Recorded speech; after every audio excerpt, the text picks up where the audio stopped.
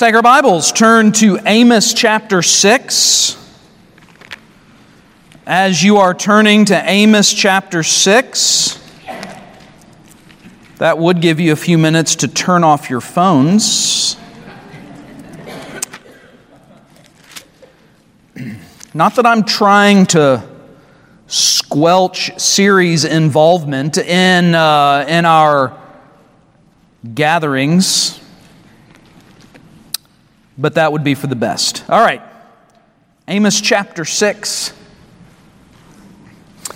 Still in this third message from Amos to the leadership in Israel, identifying their ongoing sin issues, and in particular, calling them out on just their woeful lack of knowledge. Their ignorance, especially of the day of the Lord. And so Amos declares two woes upon them. We've looked at the first one in verses 16 through 27 of chapter 5. And so tonight, let's look beginning in chapter 6, verse 1.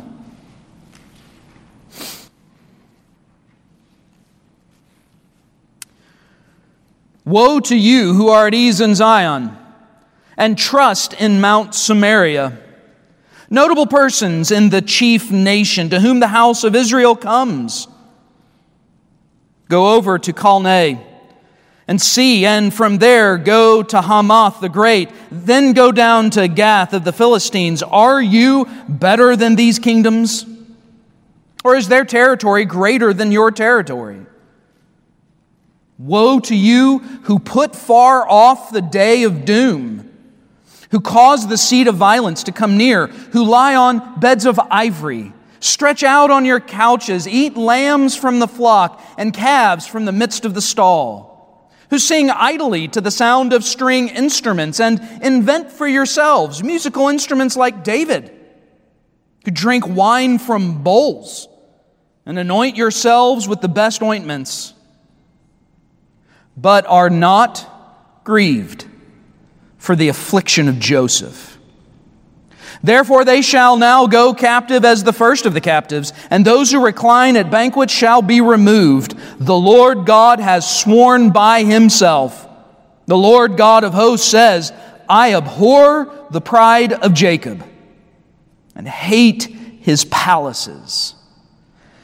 Therefore I will deliver up the city and all that is in it.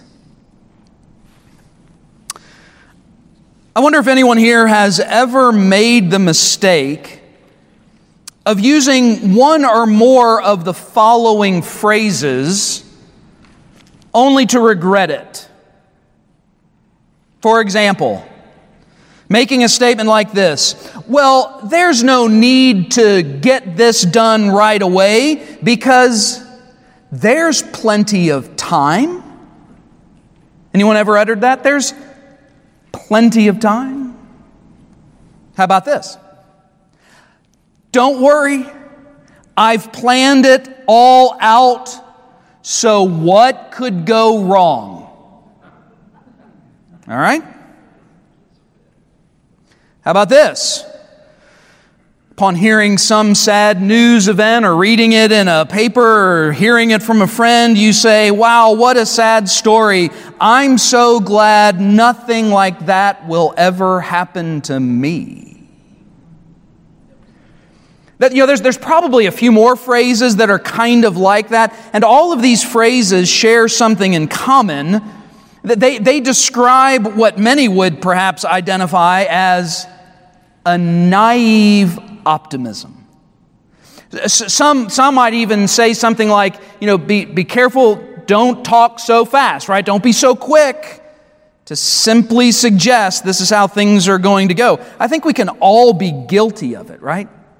Especially when things are going fine, at least relatively speaking, and what we can get lulled into believing, if everything, especially the material and physical circumstances of our lives, if all of this is kind of going well, we can just kind of get lulled into thinking it'll always go well.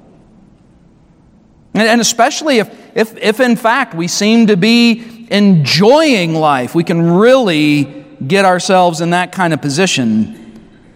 Of course, this is a problematic way to view life, because people who walk through life with this kind of just unbridled kind of optimism can often miss events, circumstances, choices, decisions, whatever it may be, that will lead them into dangerous and potentially devastating consequences. Now, of course, I'm not encouraging us to be the other way, right? I'm not encouraging an unbridled pessimism either. I think there's probably a balance in between there, but we recognize there can be great danger in not just taking stock of things as they are. There can be a danger in just assuming that everything is going to be just fine. Now, this can become even more serious when the group of people assuming that everything's going to be fine, it's all going to work out, that'll never happen for me, when that group of people is in fact God's people living in sin. This is exactly where the people of Israel are. They've probably uttered phrases similar to this, or at least something that would have been of a kind during the time of Amos, that part of the problem going on in Israel, as Amos is prophesying to them, that they are in the midst of the reign of Jeroboam II. This was a time of significant prosperity. So life is good economically. Militarily, they're well protected. The defenses, they think anyway, are good. Life is good. The rich are getting richer.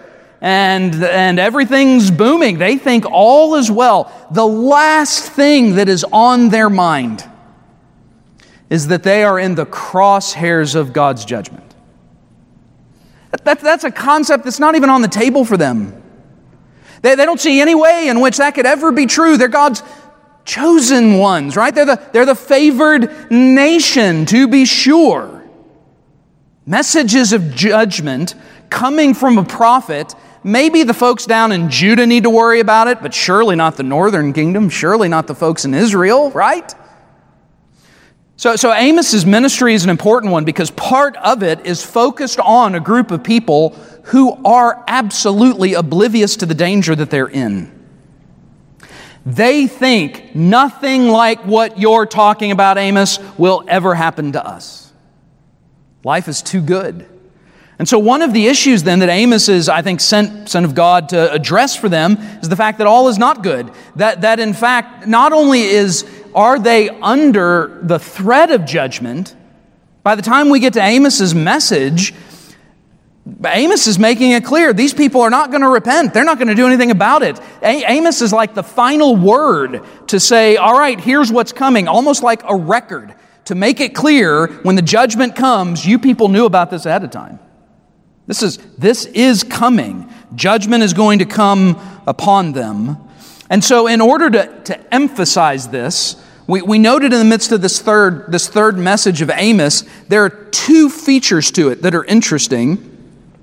Chapter 5, verses 1 through 17, Amos opened up with a lament. We walked our way through that. In other words, Amos went ahead and gave them a way to weep and grieve when God did judge. He gave them a prophetic lament. Go ahead and start getting ready for this. Practice up, all right? Go ahead and get your weeping and wailing on because that's what's about to happen. And then he shifts into another kind of prophetic tool, and that is the declaration of woe, which is most often used at people who are engaged in serious rebellion, about to face the judgment of God, but don't see themselves as in any danger. And so two woes are pronounced upon Israel.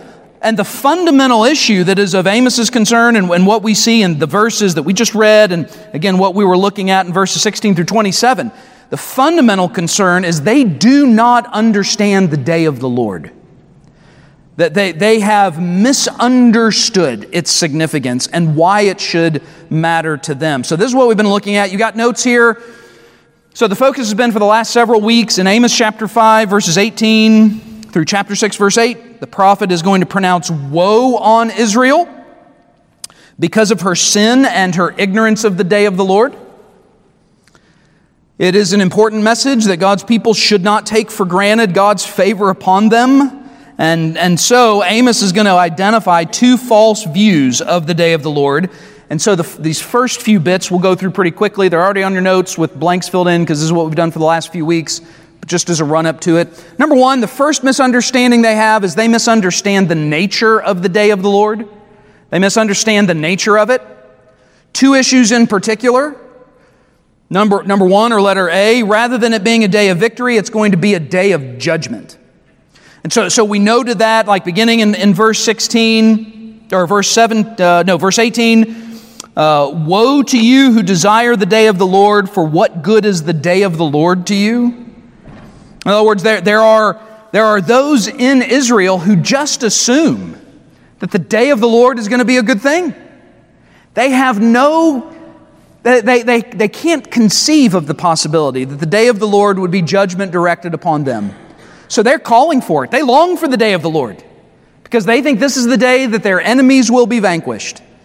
All those pagan countries that we talked about that were the focus of chapters like 1 and 2, all those pagan nations surrounding them, this is what they thought. Day of the Lord, bring it on. But Amos makes it clear, no, you shouldn't long for the day of the Lord. Because it's going to be like a guy who runs away from a lion and then runs away from a bear and collapses against a wall in his house and gets bit by a snake. Because this is the day that's going to be directed at you. God is going to judge you. Then we looked at the second part of it, and this was last week. Rather than being rewarded as faithful people, they will be judged as a rebellious people. And so we noted that section where God says how He hates and despises their festivals, their feast days. He says their worship, their songs are like noise. Here are people who think they're going through the ritual of the religion, of the law, right? Going through that ritual practice is sufficient. They think they're doing the right things. But God is making it clear. The problem is there is no real justice and righteousness among you. And so again, judgment is going to be poured out upon you. They think it's going to be a time of reward. It's not. It's going to be a time of deep chastisement for their rebellion. All right, let's go on to number 2. The second misunderstanding that they have, they misunderstand the timing of the day of the Lord. They misunderstand its timing.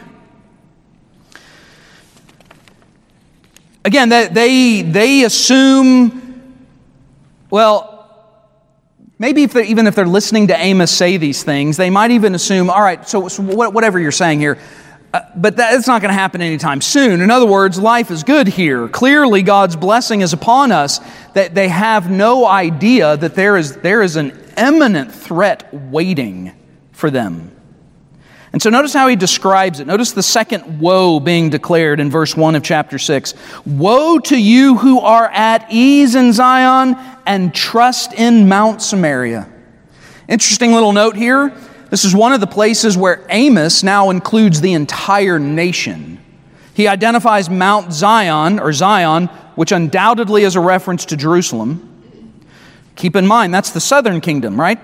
That's Jerusalem, that's Judah and Benjamin. That's the southern two tribes. And Amos has primarily been focusing on Israel, the northern 10 tribes. But in this instance, he makes it clear Judah's not going to get away with their sin either. And so he declares woe on both Zion and then Mount Samaria. Those who are at ease in Mount Zion and those who trust in Mount Samaria. Now that's an interesting statement, because part of the problem in Israel is they had built unlawful places of worship on the mountain in Samaria. And certainly felt like that was sufficient, right? We've talked about this on more than one occasion. The altars and the sacrifices, these were clearly outlined how that's to be built, what's to be done, and it was to be done in the temple, in Jerusalem. All that was clearly laid out. But they're not going to go to Jerusalem. They're not going to go to the temple. So they built their own.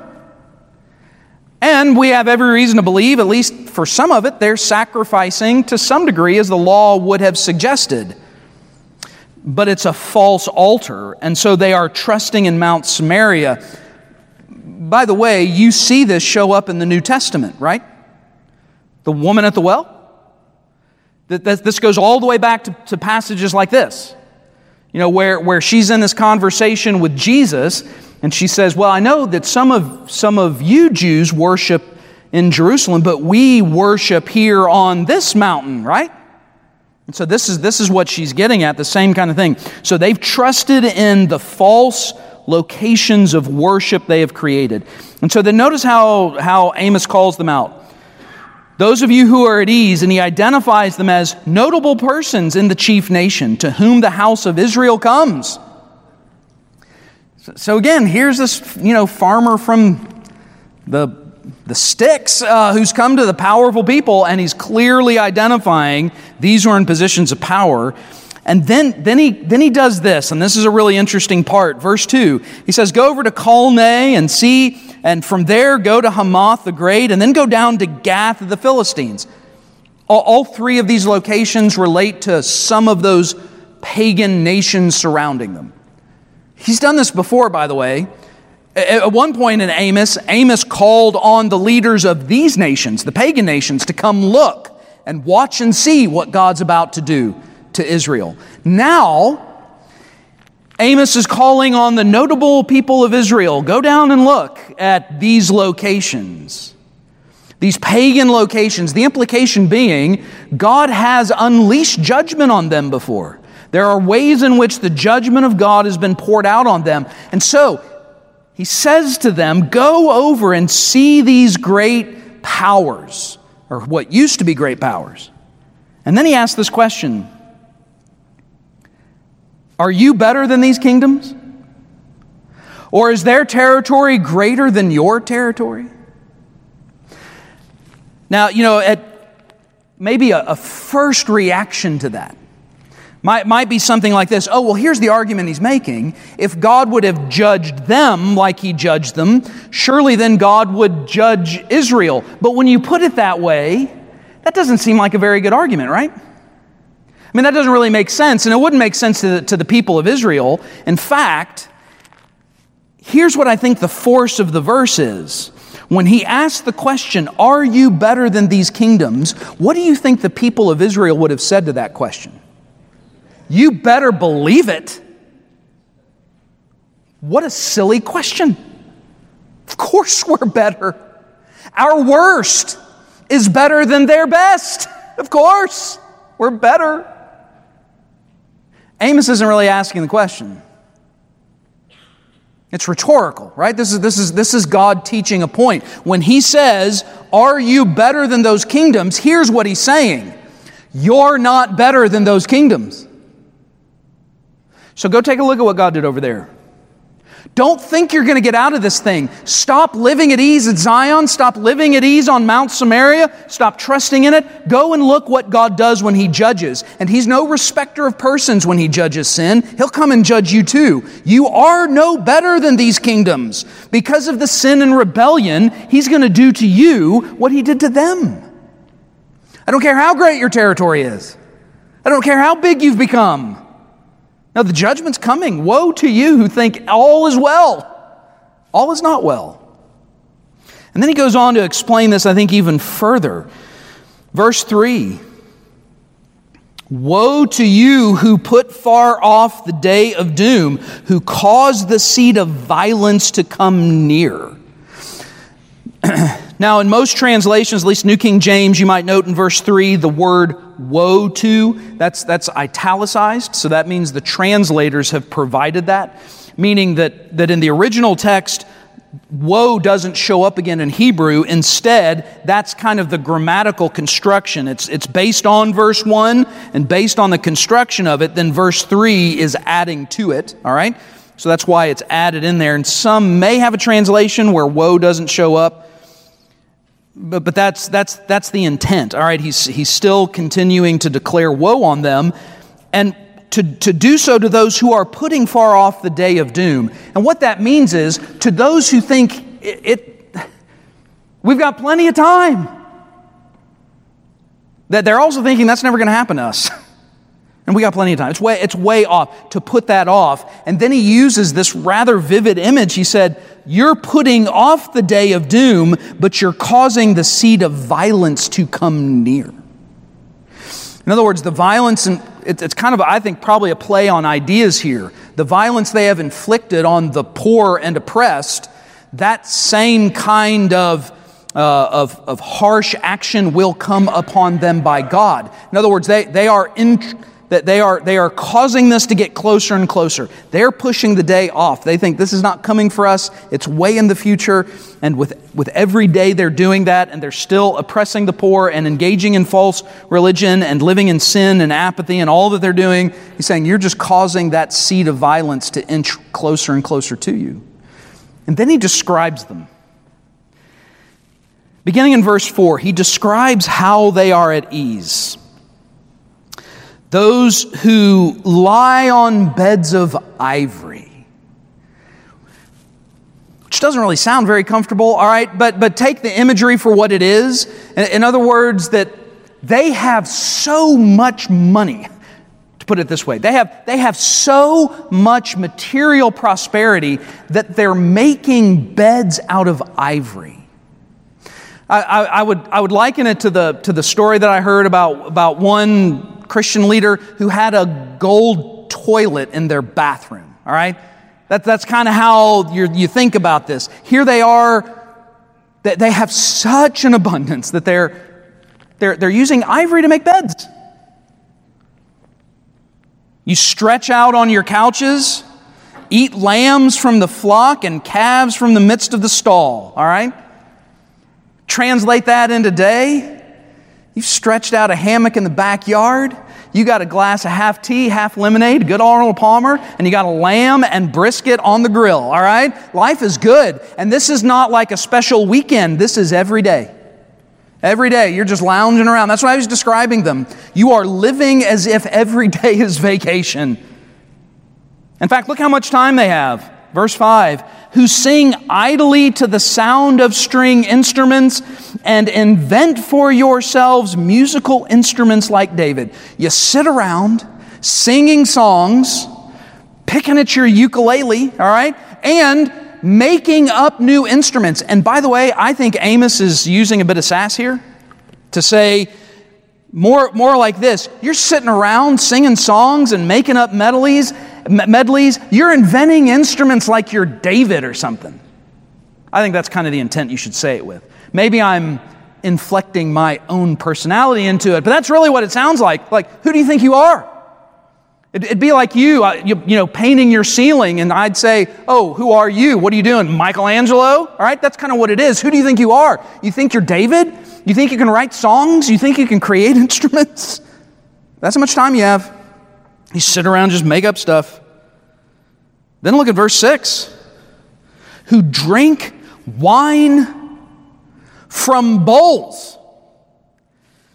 So they're living in the lap of luxury, and they are unrestrained. You anoint yourselves with the best of ointments.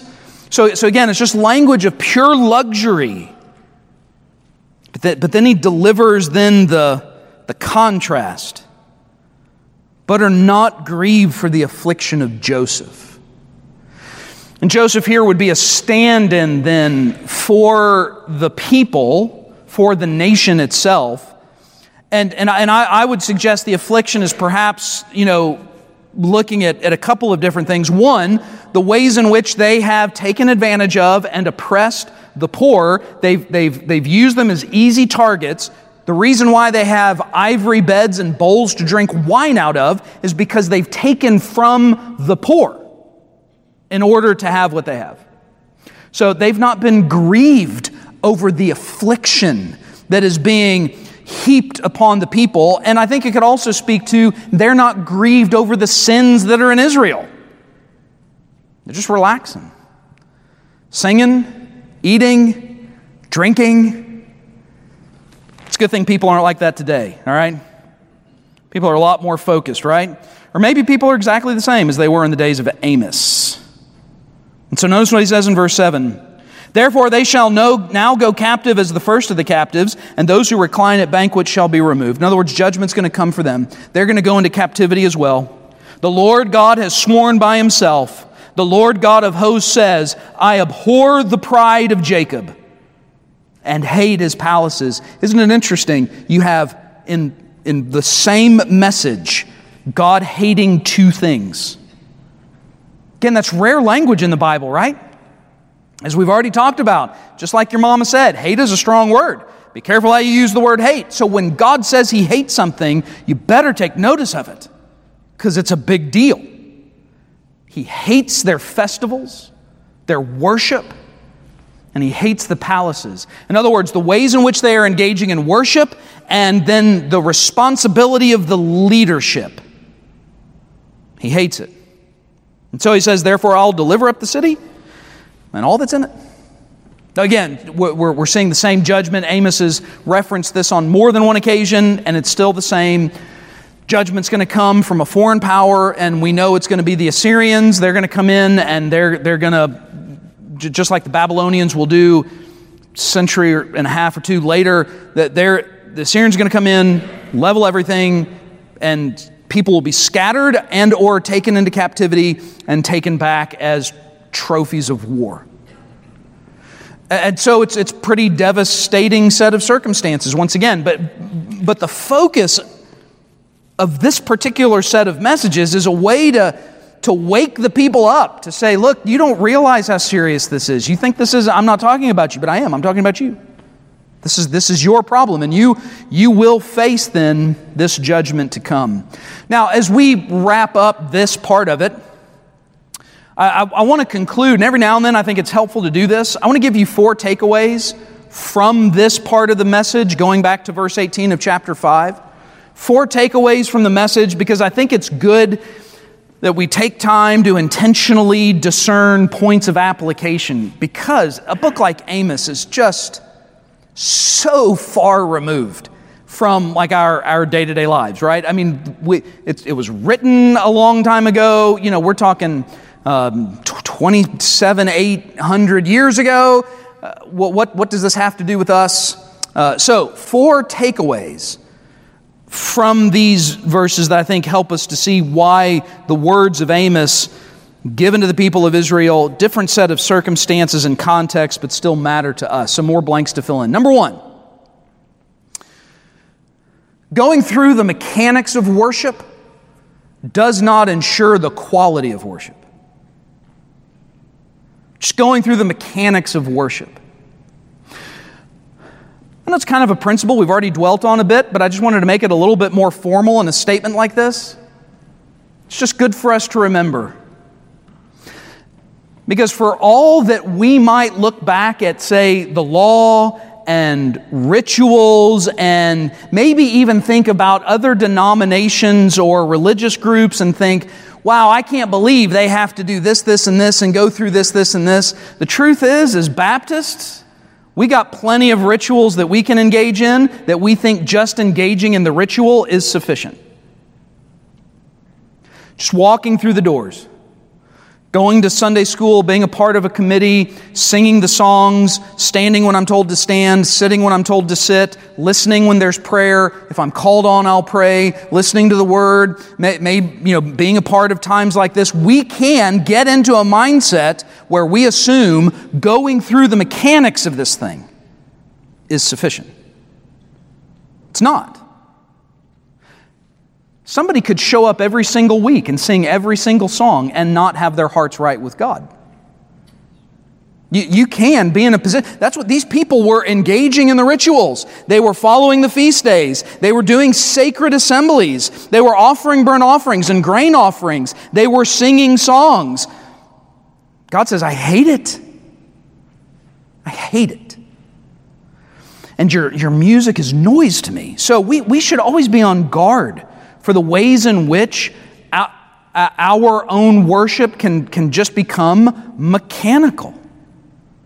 Ways in which that maybe we have this other stuff in our life that definitely needs to be dealt with. We're not dealing with it. This other sin, rebellion, whatever it may be. Thinking if we just come and we just do this thing, that this makes me a better Christian. But that's not how this works. And so we should be on guard against this. Amos is a good warning about this. Those verses 21 through 23, I think are just really strong in chapter 5.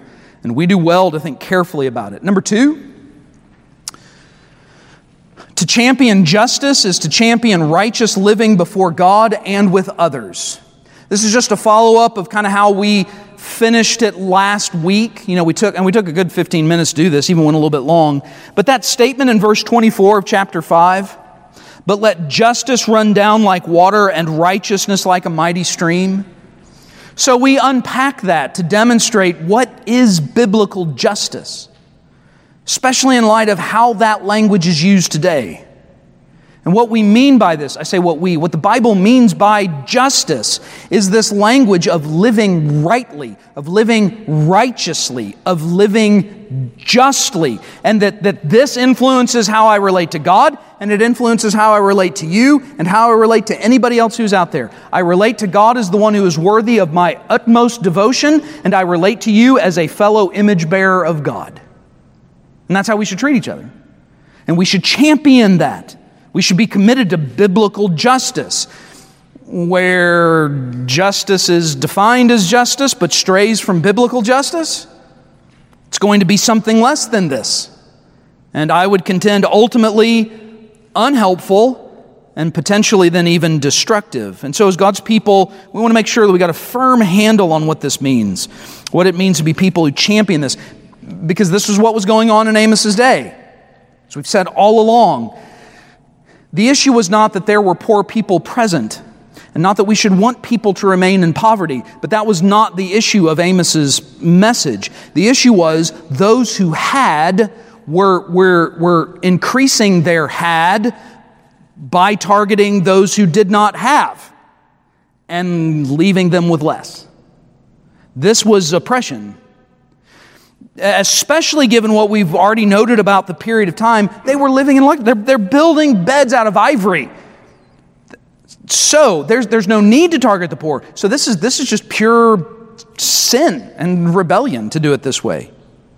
So we want to champion justice, make sure it is biblical justice. All right, number 3. Material prosperity is not necessarily a sign of divine blessing. And notice how I word this. It's very intentional. Material prosperity is not necessarily a sign of it. Now, can it be? Do we enjoy material blessings because God has been good to us? Well, sure, of course. But are there people in this world who have material blessings and we would not identify them as having God's divine favor upon them? Of course. For the last 2 weeks, we've seen a parade of it, right?